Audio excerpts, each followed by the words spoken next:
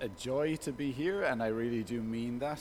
So myself and Maeve have just moved back to Dublin a year ago, and have been so blessed by Kieran and Esther's friendship and kindness to us in countless ways that we've been really excited to come to City Church and to worship with everybody here, to worship God, and to open the Bible together. So as Kieran mentioned, we're going to look at Proverbs chapter 1 this morning. So if you're working from the church Bible, it's on page 634. So Proverbs chapter 1 on page 634. So if you're familiar with the book of Proverbs at all, maybe the thing that you will most think of when we turn to this book is that it's full of these little short 2 or 3 line sayings that are kind of like top tips for how to live our lives. And I think that's a good thing to associate with the book of Proverbs. About 2/3 of the book or more are those kind of short little pithy sayings that tell us how to live wisely. So they come from about chapter 10 towards the end, or all the way to the end of the book. But it's important for us to realize that the first 9 chapters of the book set out a kind of a theological standpoint, or how do all these little sayings at the end of the book fit into our view of God? How do we understand God, and how do we relate to all that he has made? So if we dive straight into the sayings at the end, they are nothing more really than just kind of wise words that anybody could say. But if we understand them in the context of the first 9 chapters, we realize that they're actually very much to do with God and how we live in his world. So that's just an overview, something we need to realize at the start. You'll see in verse 1 in a moment that the Proverbs are most usually associated with Solomon, and he wrote many of them. And certainly as the wisest guy in the Old Testament, it's appropriate, I think, for us to associate this book of wisdom with Solomon, this guy in the Old Testament who is the king of Israel and who was considered profoundly wise, so much so that many people would come to visit him to hear what he had to say. But as Kieran mentioned, we're going to read chapter 1 this morning and consider it for a short time together. So let's start in chapter 1 and verse 1. The Proverbs of Solomon, son of David, king of Israel. To know wisdom and instruction, to understand words of insight, to receive instruction in wise dealing, in righteousness, justice, and equity, to give prudence to the simple, knowledge and discretion to the youth. Let the wise hear and increase in learning, and the one who understands obtain guidance. To understand a proverb and a saying, the words of the wise and their riddles. The fear of the Lord is the beginning of knowledge. Fools despise wisdom and instruction. Hear, my son, your father's instruction, and forsake not your mother's teaching, for they are a graceful garland for your head and pendants for your neck. My son, if sinners entice you, do not consent. If they say, come with us, let us lie in wait for blood. Let us ambush the innocent without reason. Like Sheol, let us swallow them alive, and whole like those who go down to the pit. We shall find all precious goods. We shall fill our houses with plunder. Throw in your lot among us. We will all have one purse. My son, do not walk in the way with them. Hold back your foot from their paths, for their feet run to evil, and they make haste to shed blood. For in vain is a net spread in the sight of any bird. But these men lie in wait for their own blood. They set an ambush for their own lives. Such are the ways of everyone who is greedy for unjust gain. It takes away the life of its possessors. Wisdom cries aloud in the street. In the markets she raises her voice. At the head of the noisy streets she cries out. At the entrance of the city gates she speaks. How long, O simple ones, will you love being simple? How long will scoffers delight in their scoffing and fools hate knowledge? If you turn at my reproof, behold, I will pour out my spirit to you. I will make my words known to you, because I have called and you refuse to listen, have stretched out my hand and no one has heeded, because you have ignored all my counsel and would have none of my reproof. I will also laugh at your calamity. I will mock when terror strikes you. When terror strikes you like a storm, and your calamity comes like a whirlwind, when distress and anguish come upon you. Then they will call out to me, but I will not answer. They will seek me diligently, but will not find me, because they hated knowledge and did not choose the fear of the Lord, would have none of my counsel and despised all my reproof. Therefore they shall eat the fruit of their way and have their fill of their own devices. For the simple are killed by their turning away, and the complacency of fools destroys them. But whoever listens to me will dwell secure and will be at ease without dread of disaster. Well, as Kieran mentioned earlier, if we were to do a straw poll this morning and ask which of you would like to be wise and which of you would like to be foolish, I'm guessing that most of us would go for the first option. I think that is true not just of us here, but of probably everybody in the whole known world. We all want to be wise. As we turn to this first chapter of Proverbs, we see that in the first 7 verses, of course, it talks about wisdom. And these 7 verses are like a doorway into not just the rest of the chapter, but into the rest of the book. And so as we consider the details of this doorway, we start to see ideas and themes that will be fleshed out throughout the rest of Proverbs. And there's far more than we can consider this morning. So keep your ears open, your eyes open, your ears pricked up for those themes, those ideas that will be picked up in later weeks as well. In this gateway into the rest of the book, we see a few things. We see in these first 7 verses, fear the Lord and you will get wise. As the chapter moves on, we will see if we fear the Lord, you will flee from sin. And towards the end, we will see that fear the Lord and live, and you will live. And those are the 3 things we want to consider this morning. Fear the Lord and you will get wise. Fear the Lord and you will flee from sin. Fear the Lord and live. So let's consider the first 7 verses. Fear the Lord and you will get wise. We all want to be wise. How do we get wise, I guess, is the big question. Is it something that comes from inside us, or is it something that comes from outside us?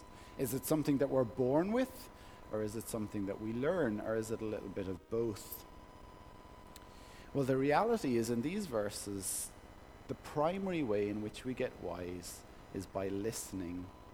Look there in verse 5. Let the wise hear and increase in their learning. So it's not that we sit on a mountaintop and we try and conjure up from within ourselves what wisdom is. The wise person will listen. And of course, this listening implies relationship. It implies that we're listening to something or somebody. It's interesting that the wise shows their wisdom by listening, by hearing. So sometimes when we consider a wise person, we think that they are the kind of person who knows it all, that they don't need to hear anything, that they don't need to learn anything. And yet here it says that the wise person is not so much the one who knows everything, but is the one who recognizes that they need to grow in wisdom. They need to learn. Interestingly, in verse 7, at the end there of verse 7, on the flip side, fools despise wisdom and instruction. And so the fool isn't the person who doesn't know anything. The fool is the person who is unwilling to listen or to learn or to hear instruction. And so the wise listen, which in itself implies that they listen to somebody. It implies relationship. And of course, you've probably guessed that the person that we are to listen to is God himself, the person we are to relate to, the person that we are to hear if we are to get wise. That's spelled out for us in verse 7. The fear of the Lord is the beginning of wisdom. The fear of the Lord is the beginning of wisdom. This relatively famous saying that sets the scene for virtually the rest of the book of Proverbs. The fear of the Lord is the beginning of wisdom. Fear the Lord and you will get wise. It's not just the beginning of wisdom in the sense that this is how you start in wisdom and then you move on to do something other than fear the Lord. Fear the Lord is the fear of the Lord is the beginning of wisdom in the sense that it's the foundation, it's the source, it's the cornerstone of wisdom. And so we need to work hard in our minds, because the start of this phrase, the fear of the Lord, is a phrase that we don't initially warm to. When we think of our relationship to God, we often think of it as being loving, which is true, of merciful, which is true. We often think of it as being kind or forgiving, which is true, and those are nice, warm words. But would we describe it as a relationship of fear? What do we even do with that phrase? The temptation is to tone it down and to say, well, the fear of the Lord, it just means we respect God. But we respect our grannies, and so even though there is respect here, there's something much more. When you consider the way people relate to God throughout the Bible, when you see them falling on their faces as though dead before God, you start to realize that there is actually an appropriate level of fear that we should have before God, this all-powerful, all-knowing being who we relate to. And yet, as this chapter moves on, we'll see that the fear of the Lord is not similar to the way in which we fear perhaps another person or another human being. The fear of the Lord is the beginning of wisdom, and so as we fear God, we start to grow in knowledge. So it's interesting that by fearing God, we get wisdom, we get understanding, we get insight, to use the language of verses 2 and 3. To put it another way, the fear of the Lord is the first thought in our minds. And so if this is the first thing, the primary thought, the first thing we think when we get up in the morning, when we go to bed at night, what it causes to happen is that all of our other thoughts fall into their correct place. And so, as it says in verse 2, we get to know wisdom and instruction, to understand words of insight. Or in verse 3, we receive instruction in wise dealing. And so if we set this as our primary thought, the fear of the Lord, we are able to think correctly about God, and we're able to think correctly about the world around us.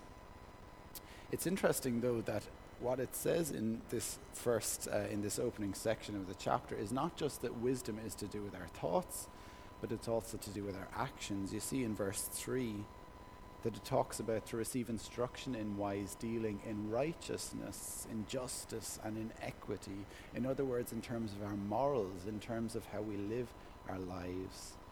And so when we make the fear of the Lord the primary thing in our lives, not just do we think correctly and make wise decisions, but we actually start to live better lives, we start to live moral lives. And so that's the first thing we want to see: fear the Lord and you will get wise. Secondly, fear the Lord and you will flee from sin, and we're going to consider especially verses 8 to 19. Fear the Lord and you will flee from sin. So we have this son talking to this father talking to his son. So this is the first time in the book of Proverbs that this happens, and you'll see it happening as we progress through the chapters. So a father talking to his son, and he says to him, "Son, there's a couple of guys up to no good. They're starting to make trouble in the neighborhood." Well, no, he doesn't quite say that, but he says something very similar to it. Verse 11, "Come with us, let us lie in wait," these guys say. "Let us ambush the innocent without reason." And you're thinking, wow, that is not the most subtle temptation I've ever seen. It's about as subtle as a slap in the face. Come on, let's kill this guy. Who would fall for that? Who would say, yes, that sounds like a good idea. I'll kill this innocent person without any reason whatsoever. It's interesting as the father paints this picture for his son. that the reality is that there's something that starts to become obvious, become evident, as we see in verse 13. What is the motive for this killing, for this murder? We shall find all precious goods. We shall fill our houses with plunder. And so you start to realize there's something else going on here. There's something more than mere murder for the sake of murder. There's murder for the sake of money. And the father knows that for the son, if he sets his focus on the money, if he starts to want this money more than anything else, what will happen is the desire for this money will start to eclipse in his heart or in his thoughts the seriousness of the sin. And so what starts out as a very obvious temptation that it should be easy to say no to actually becomes quite subtle, because the son might be thinking about the money, and then he starts to think, well, nobody would miss this guy if I murdered him. And so you see the end starts to justify the means. And so it becomes a little bit more subtle, a little less obvious. And what's going on, or what's in danger of going on, is that the son has set his heart on something. He really wants something, and so he will do anything to get it. And it's serious stuff. And we do this all the time. We really want to see that latest movie. And so we're not willing to spend €35 or whatever it is to go to the cinema. So we download it for free and we think, well, Hollywood is rich. They don't need my money. And so we're stealing without even realizing it. Or for me, it's food. And so even though I know sugary food is bad, fatty food is bad, even though I've already eaten half the packet of biscuits, even though I know that heart disease runs in my family, every logical reason to not eat more. And yet the pleasure of eating that extra donut starts to mean that the seriousness of the sin becomes eclipsed, and I go ahead and I do it. That's what happens. We set our hearts on something, we want something. And it's really serious stuff. It's interesting, this father speaking to his son is actually quite artistic in how he portrays the picture, because he says in verse 11, look, these guys are saying, let us lie in wait for blood. What ends up happening in verse 18 is that these men lie in wait for their own blood. In verse 11, let us ambush the innocent.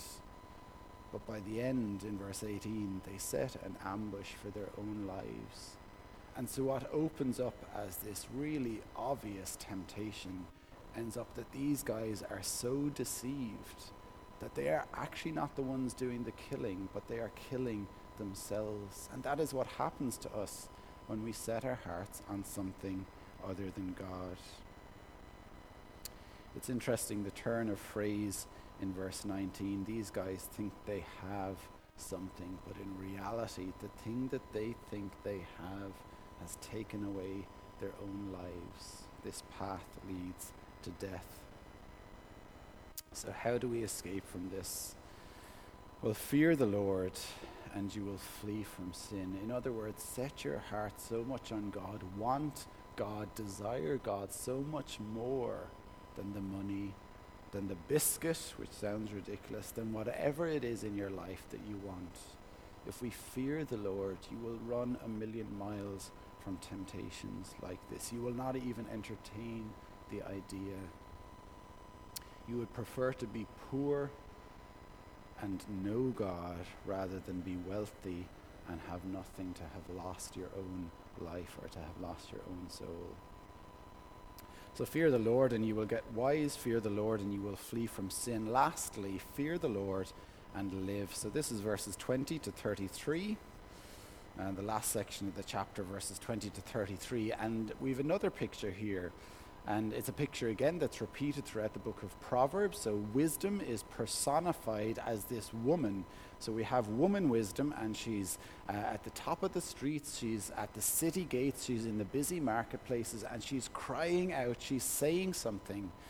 And the idea is that it's really obvious. Everybody can hear and everybody should hear. She's in the public places, and she's saying these things in verse 22. How long, O simple ones, will you love being simple? How long will scoffers delight in their scoffing? And the question is, how can anybody miss this? I'm saying this in the public places as loud as I can for everybody to hear, and yet nobody's hearing. The reality is that we don't hear. The reality is that we don't listen to wisdom.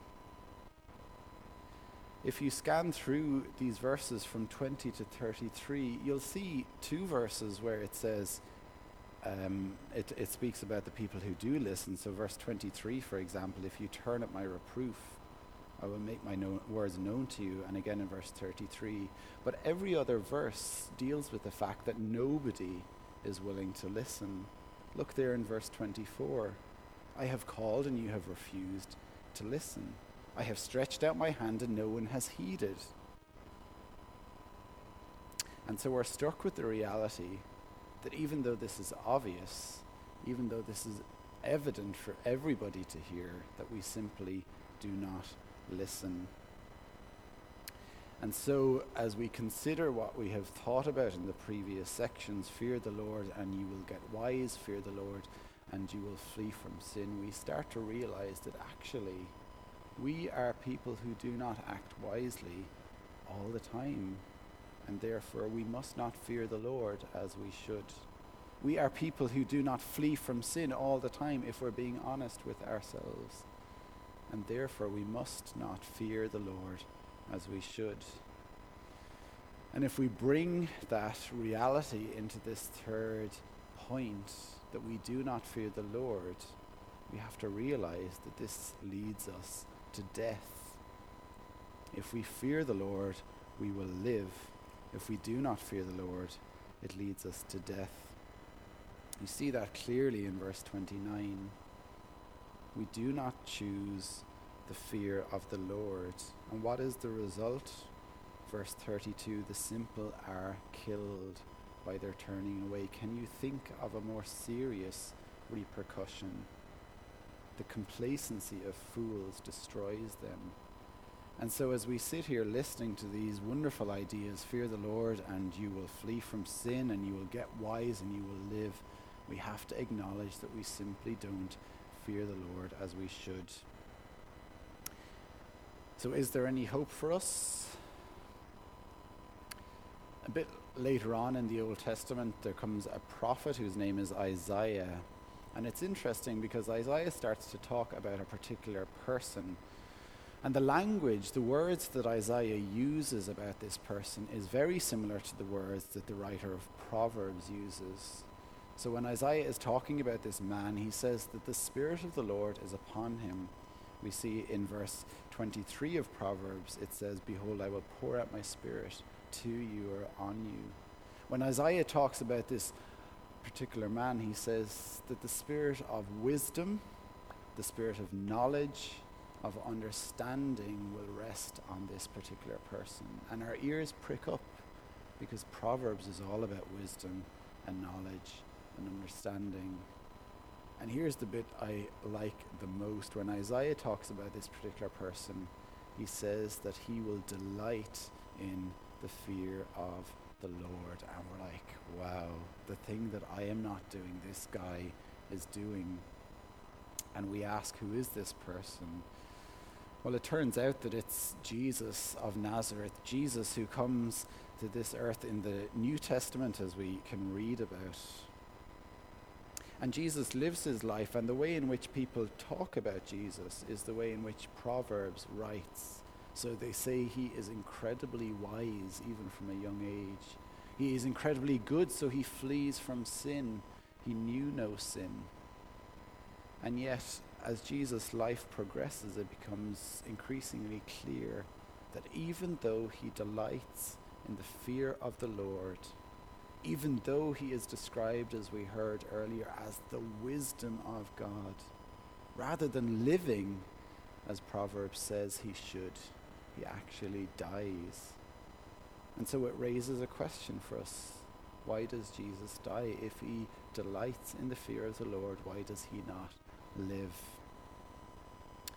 Well, the answer comes to us as we consider our path in life and Jesus' path in life. We are on a road We have chosen it for ourselves that leads to death. And Jesus in his life is on a road that leads to life. And what happens is that we meet at a crossroads, and Jesus offers us that he would take our place, that he would walk the path that we should walk, that he would essentially die the death that we should die, and that he would give us the life that he has gained by living in the delight of the fear of the Lord. And so this morning, as we consider what it is to fear the Lord, we need to realize that there is only one who has truly delighted in fearing the Lord, that his name is Jesus, and that he offers us the life that he has gained as a result, that he can take the death that we deserve upon himself as a result, that he will take our foolishness, that he will take when those times when we run towards sin rather than fleeing from it, that he will take our death and give us life. So if we believe that, if we trust that, if we fear the Lord in this particular situation, we start to realize that that changes everything. It changes how we should live. And now, even though we do it imperfectly, we desire to fear the Lord in the strength that Jesus gives us. We now have the ability to do this. We now have the ability to some extent to be able to fear the Lord, to be able to run from sin, to be able to grow in wisdom and understanding as we consider the world around us. But it must begin there. It must begin with fear of the Lord. The reality is that it's not just an arbitrary thing. What we read in Proverbs chapter 1 is not just a list of stuff for us to do, but this is something very close to God's heart. And so as Jesus lives this perfect life in our place and offers it to us, the reality is that as we go on then from there, we continue to desire to delight in the fear of the Lord also, that we are to go on as Christians, as a church in this place, delighting in the fear of the Lord. That's the first chapter of Proverbs 1, and we're going to move on and consider the second chapter next week. But let us pray.